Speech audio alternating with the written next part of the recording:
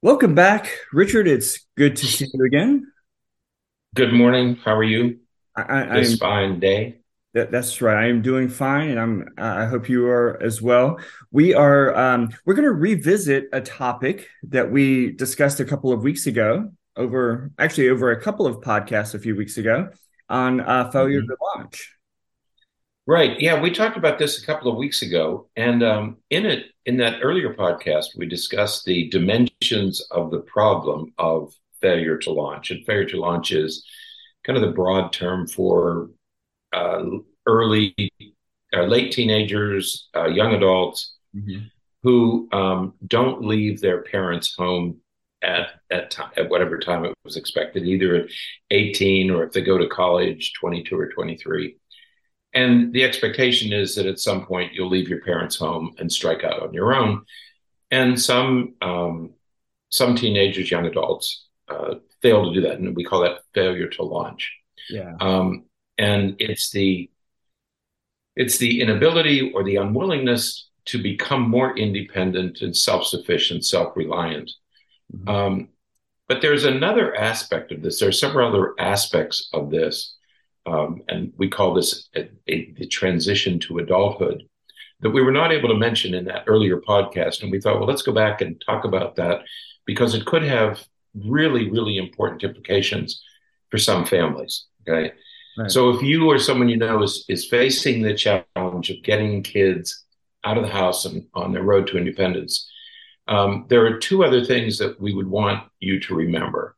Okay. And many children, many young adults, let's call them young adults, are not prepared to be independent after they leave high school. And there are two extremes of why children, two explanations of why children may not be ready. And one of them we call snowplow parenting or lawnmower parenting, helicopter parenting, where everything is done for them. Um, Right. so the parents have taken these children and they've helped them in school and they've helped them get jobs and they've paid for everything and everything has been done for them. And so the young adult doesn't really know how to do anything on his or her own. And so there's a lack of confidence there. Right. Nothing bad has happened. It's just a lack of confidence and competence. And then Right. there's another, at the other end of the extreme, are parents who do too little. Mhm. And so they do nothing. So kids have to find their way on their own. And you sort of stumble and fumble around for a couple of years trying to decide what to do. So you have these two parenting extremes, which contribute to the problem, might be offered as explanations for the problem. Absolutely. And so, and you mentioned helicopter parenting and snowplow parenting and lawnmower parenting. And basically what all of those are is the idea that the parent is really preparing the way for the child in such a way that the child never encounters any obstacles. They never really have to work to Right. make any difficult decisions. They don't have to really do anything to there's not a lot of adversity that they have to overcome. And Right. Mhm. I think that one of the probably most telling things that contributes to this issue that I hear from young adults is that as they were growing up, the next decision was always made for them. So Right.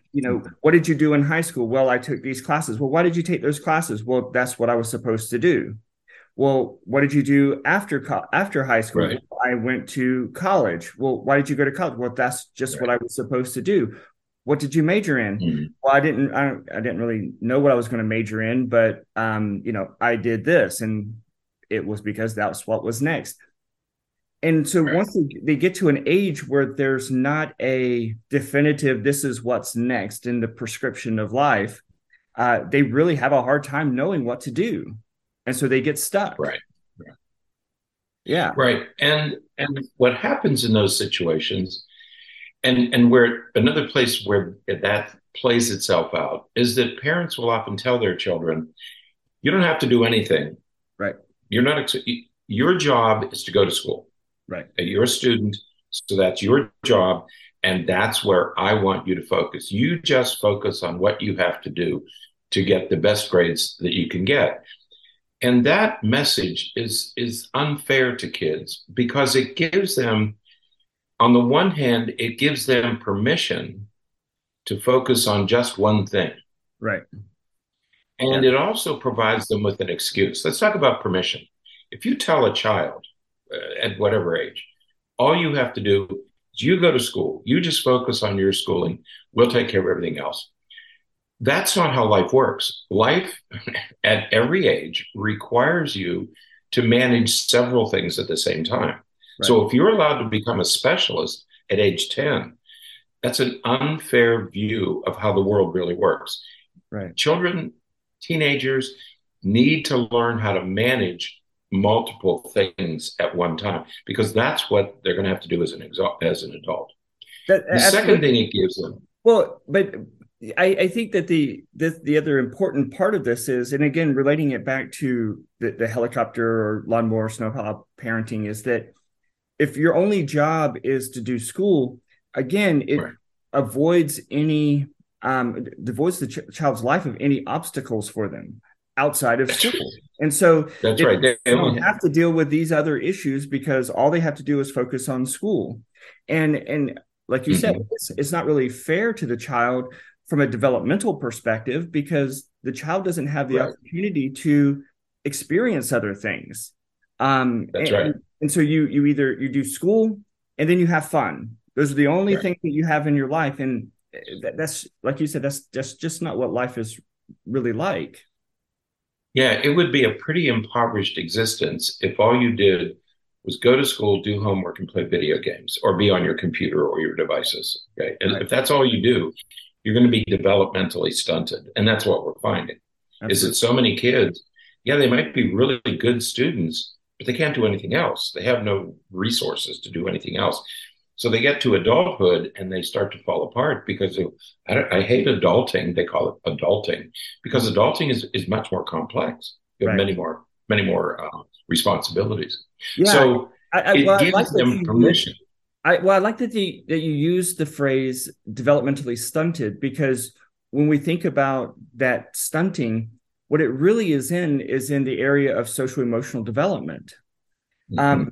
If you think about a lot of these young adults who have difficulty, moving into adulthood, the difficulty really at, one of the main roots, at least, of their difficulty is social emotional development.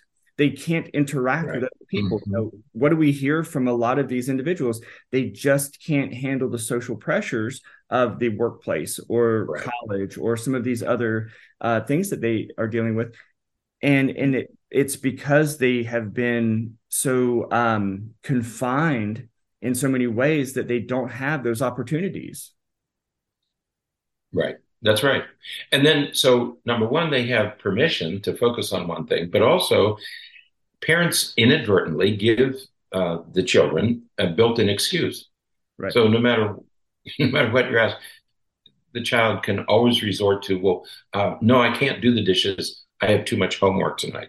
Right. No, I can't go to grandma's this weekend because I have a project due.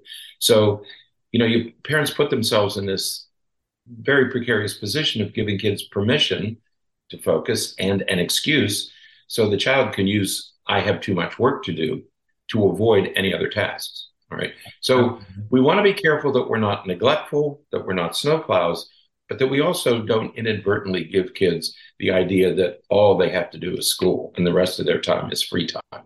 Absolutely. So when we think about those in this failure to launch broad category, there are sort of three subtypes, if you will. Right. And I hate thinking about people in these little silos of different subtypes, but they, when you look at the propensity or the characteristics associated with those who tend to have difficulty moving on into adulthood, they tend to fall into one of three categories.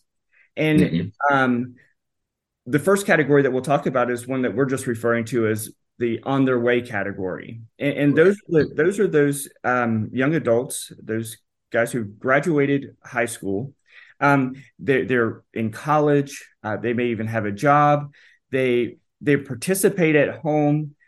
They're still living at home. They're still living with Right. their parents, but they are cooperative and they are willing to collaborate with and work with their parents. So they're on their way to moving out, but they're just still sort of stuck at home. Right. And they're probably going to be okay. They're probably going to move out eventually Right. because they're doing the four things that we want them to do. They're engaged, job or college, they assist with tasks around the house, they're cooperative, and they'll collaborate to solve problems. So they're probably going to be okay. But Right. the second group Yeah. is probably going to be okay, but it's going to be a much slower transition, and it may require a lot more from the parents. Right. Yeah. And so for this category, these are individuals Mhm. who, when it comes to a job or college, they may be doing it part time. They're at least considering going to college or getting a job. Right. So it's sort of emerging, if you will. But Right. or it's part time, but it's not as it's not a main focus yet. It's something Right. that's Right. coming along. As it relates to housework and stuff, it's on and off again. They have to be really pressed to really participate in some of the housework and house cleaning and stuff. And then when it Right. comes to Right. just being cooperative and collaborating, again, there's some issues. They may be somewhat cooperative, but they still have a bit of an attitude sometimes, or they may kind of push back a little bit. And again, that Right. collaborativeness is just not quite there yet. They are resistant. They want to really focus on their own things, and they have a hard time really connecting and engaging and really being an active participant in the family, even though they're still living at home. Yeah, these are the young adults who aren't quite committed to work or college. They're working part time, but they're the ones who say, "Well, I'm 18, I don't have to do that, or I can Right. come in whenever I want. I shouldn't have any rules. This isn't. I'm going to treat my. This is my room. You can't tell me that I have to clean it." They don't really take responsibility. Right. They're not really integrated into the family, into taking care of the house and taking care of cleaning and doing dishes and helping out. And they're just a little bit prickly. They argue with their parents, and there's more resistance. And they're not out of the house, but they're not integrated into the house. And this is going to take a little bit more work. Here, you're going to have a plan for how you want to move these kids to that next level. Yeah, I think that the thing to think about with this group is that they're sort of independent. They're just not they're not on their own, but they just want to do their thing. And it's not That's like right. um in contrast to the next group that we're going to talk about, which is the much more concerning group. This group, they want to do what they want to do, and they're not really Right. complaining about, well, this is an excuse for why I can't do it. It's not that they're anxious or they're depressed or any of those kind of things. It's just that you can't make me do it. I'm 18 years old. I'm an Yeah. adult. I can Yeah. come and go when I want to. These individuals are probably driving. They're probably doing a lot of these things on their own and going out. Um, but they're just not cooperative. That's right. The That's right. third, And they make money. yeah, Yeah, they make $200 or $300 a week, and they say, "Well, that's my money, and I right, can do whatever I want to do with that." In the meantime, the parents are paying for everything: cell right, phones and gasoline and car insurance. So the parents are still subsidizing; they're still paying the bills. And the kid is saying, "Well, no, this is my money. I can do whatever I want. This is my spending money." Right?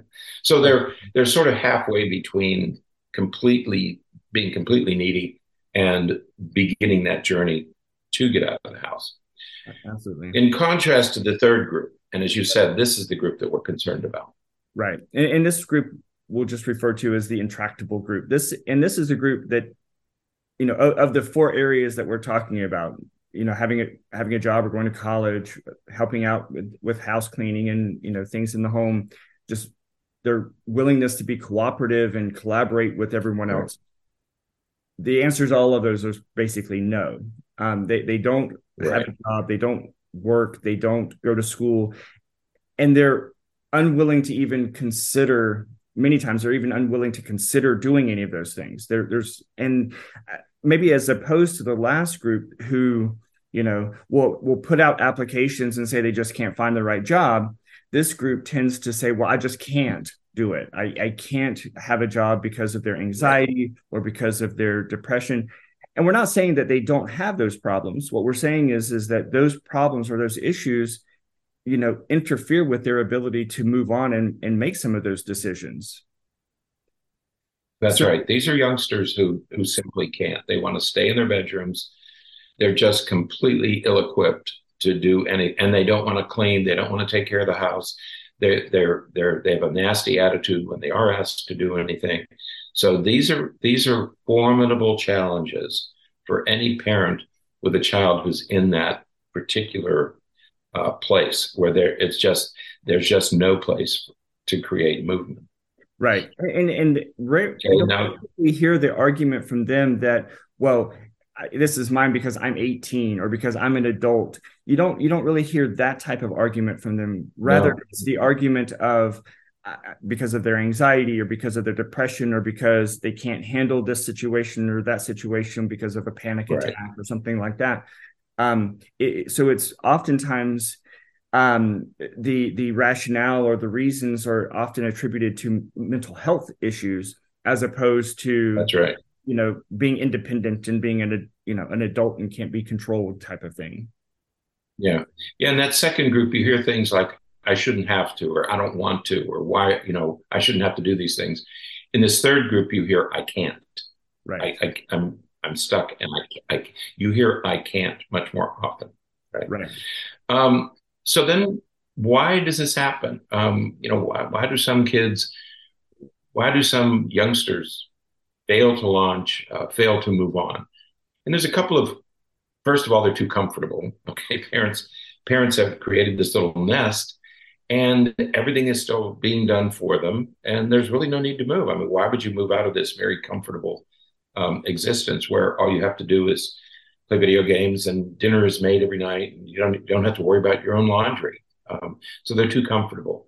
Others, it's a safety issue. They don't feel safe outside their own home. They can't imagine living in an apartment or a house alone or even with a roommate because they need the safety and comfort of home.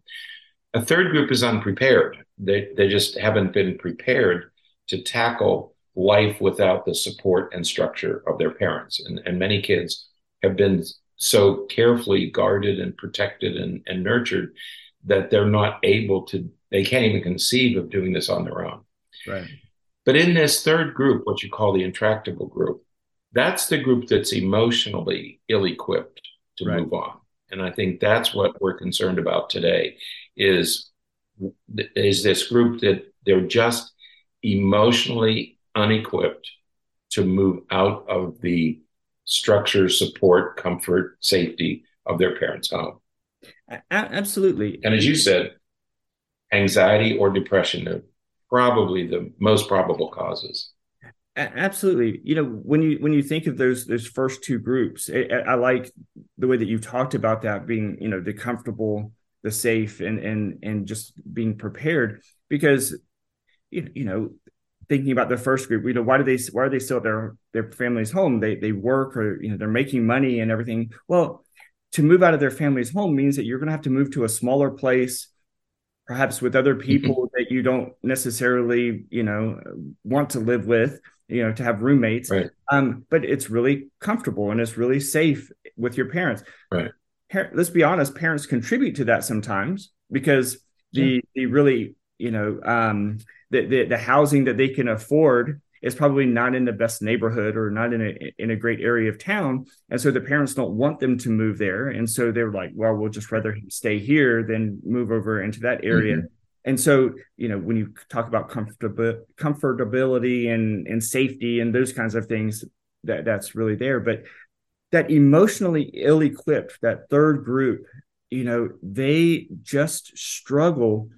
Oftentimes they're struggling during those last few years of high school.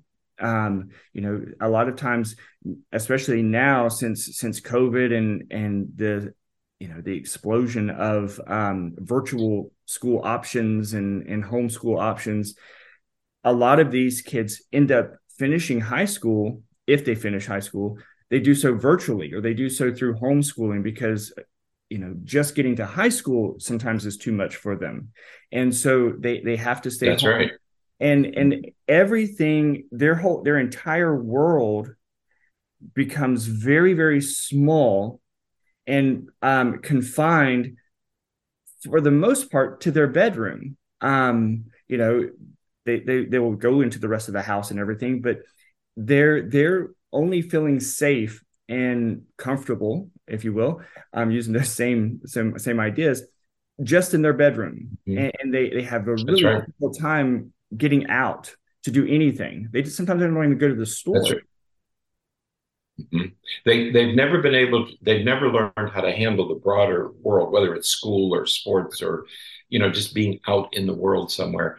And so they shrink their world to their bedroom because they feel that they can manage that. Their bedroom and online relationships, Right. okay, because they don't want to have it. They don't have real relationships. They have online relationships. But you're right. They shrink their world to a manageable size. Right. Yeah. And And those then, virtual relationships, are very real to them. They're very validating for them. But right, those individuals tend to be in very similar situation. And so right, you have right. this just perpetual motion of lack of motion, if you will. Nobody is Yeah, right, rotating, and right. so everyone is stuck in this same position, and they just Right. need to reinforce each other with this lifestyle. That's right. And I can't stress enough that if you think about that young adult, that youngster in the bedroom, online, all those online relationships are validating their decisions, Right. their way of doing things, because they're communicating with other people who are in exactly the same situation. So it does not feel abnormal to them Right. because they have all these other people, at least online people, who are validating Mhm. them and doing essentially the same thing. So it doesn't seem unusual to them to be locked in their bedroom because everybody they're talking to is doing the same thing. So remember, they are being reinforced for this. Okay. Right. But in this group, mental illness is it's probably contributing. I think here we're talking about youngsters who do really have clinical depression or obsessive compulsive disorder or extreme anxiety, and they're just not able. We said earlier they're not. They don't fight with parents. They just say, I can't. I simply can't get out. I can't go out. I can't get a job. And when you tell them, you could work here or there or someplace else, they'll just use whatever excuse they can come up with. Like you say to a person, well, you could do this. And I say, well, no, I can't do that. I have bad knees, or I have a bad back, or I have migraine headaches, or there's some excuse, or I can't do that. I can't work in it. I can't work in retail. I can't work. I don't want to work with people, with other people. So Hmm. there's always these excuses. And then if all else fails, they simply say to they try to blame their parents and guilt their parents with statements like, well, I can't handle other people. I can't handle driving there. I can't handle whatever. And so they put it back on the parent. I can't do these things, and so the parent is sort of stuck. Yeah. And at Um, the same so time, they refuse to really collaborate and cooperate with their yeah, parents. So it's right, yeah, it's they're sort of they're this not double going to whammy. cooperate. Right, because they want their parents to continue to provide for them, and in many Mm-hmm. ways demand that their parents continue to give them what they need, for to maintain their Right. lifestyle and everything. But they also want lots of privileges. They want a lot of the sort of excesses of life, as far as the newest phones and uh, gaming consoles and computers, and they want that stuff because that keeps them connected with their world. Right. So they demand Mm-hmm. those things from their parents, but at the same time won't cooperate when it comes to managing things at home, or, again, getting a job or doing something outside of the home. And so they're stuck there, and they put their parents into this situation where, the parents are providing for everything while they're not doing much outside of their room. That's right. And again, it's that idea that I can't, and they will do and say whatever they need to do not to change. Right. And these are the youngsters who, if pressed too hard, will then play the "I will hurt myself" card. They will use whatever they have to use to stay where they are. Right. It really is. It's some reality testing here, because they're going to threaten suicide if you shut them down. Right. They're going to play that card. And the concern is that the concern is that some of them may, harm themselves. That's right. And you don't know, you can't differentiate who is saying it as a way to try to get what they want or need versus those who say it because they truly mean it. So when we think about these three groups, the first two groups are probably going to be okay, and they can be pressed a little bit to get out the door and moving on with their life. We talked about some of those strategies in the previous podcast, but this third category, we have to be a little bit more cautious, a little bit more careful, because pushing them too far, as we were just saying, can lead to significant problems, including harming themselves or making decisions that could really result in some issues for their safety. Right. Yeah. So in this last group, it's absolutely essential that you need an accurate diagnosis. You not a diagnosis. You need an accurate diagnosis. Make absolutely certain that you know whether you're dealing with anxiety or depression, whatever. Right. Make sure you get an accurate diagnosis. And it's got to be with somebody. They need to see somebody who understands and can meet with them repeatedly, because our experience is that a lot of times individuals that fall into this category, they spend a lot of time online, and many times that means that they spend a lot of time with Dr. Google and with other individuals who, as you said a minute ago, are really validating their symptoms and experiences. And so they come into a clinician's office with a vernacular and a vocabulary that can be very diagnostic, but not necessarily accurately diagnostic. And so it takes some time to really tease through all of it to figure out what's really going on. And your point of emphasizing it has to be an accurate diagnosis is spot on. It's so critical. That's right. And so get an accurate diagnosis. You talk about the phrases that they use. Invariably, you're going to hear something about having identity disorder. Okay. Right. And most people don't have an identity disorder. And you're going to hear those sort of bizarre, low frequency conditions, because again, they're talking to each other. Right. So the second thing you have to do is you have to have a realistic appraisal of your short-term and long-term resources. How much time you have to devote to this child, and how much money do you have, and how much money will you have in the future? Because it's highly unlikely that this person is going to get a job. And so you're going to be supporting them both in devoting time and money. Mm-hmm. And at some point, you're going to have to think of yourself as a caretaker, right, and not just a parent. You're going to be a parent. You're going to be a caretaker. Some of these children, you're not going to get them out of the house. They're not going to go to work. You're not going to get them out. They're not going to go to school. And you are going to be a caretaker in one way or another. You're going to be responsible for them.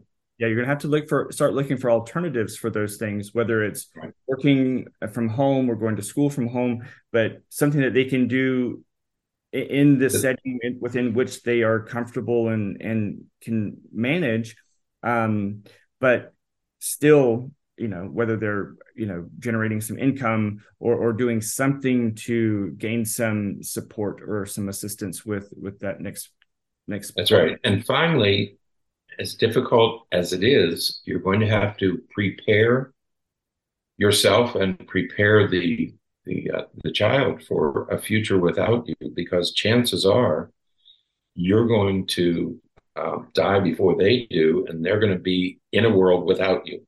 And Right. so, whatever plans you make for the future, you need to think about, how is this going to work when I'm no longer here? Right. And you need to put that into the equation of your caretaking plan.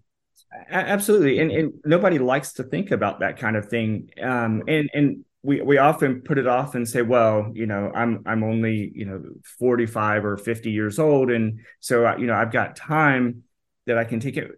We never know what's going to happen. And not that we like to think about those things, but that's the reality.